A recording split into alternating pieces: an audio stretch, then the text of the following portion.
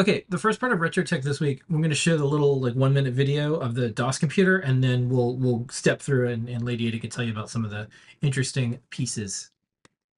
How late data was this? This is a laptop with an 8088, 8086 processor inside.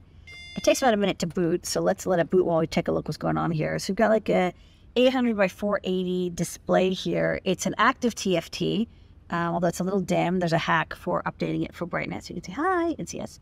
I got the version with the OPL3 Yamaha chip, so I'll find some software that uses this cool like sound card. Over here, there's a slot for an 8087 floating point unit. And then there's a USB port. The USB port goes through a CH347 USB to 8080 parallel interface. So this has a 512 megabyte SD card, and that does actually show up on the disk drive. So I was able to transfer some files over, and yeah, I've got like a little running DOS machine. It's really cute. Okay, so we took some really nice photos. You can see the kind of translucent front.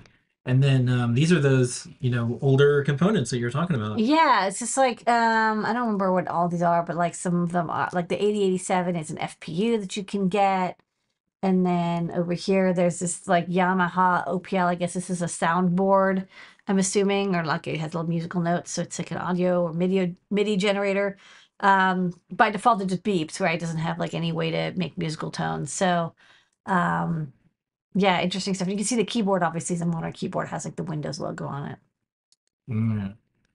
And then here's the bottom. This is where I think. Yeah, this is like the graphical system. And it has some text I can't, recall off the top of my head, but it's like the VGA generator and I think like the clock, the RTC, all that stuff is on the bottom there. And then there's a big battery on the right, the lower right, that's a 4 amp hour lithium battery. And this thing, it's not meant to run on a battery, so that at 4 amp hour battery is pretty chunky. It doesn't, I think it runs for like a half an hour.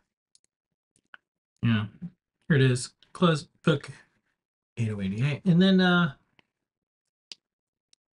we decided to toss it on here to show off. It's cool. It's very sharp, square glory. Yeah. All right, and that is Rich for this week.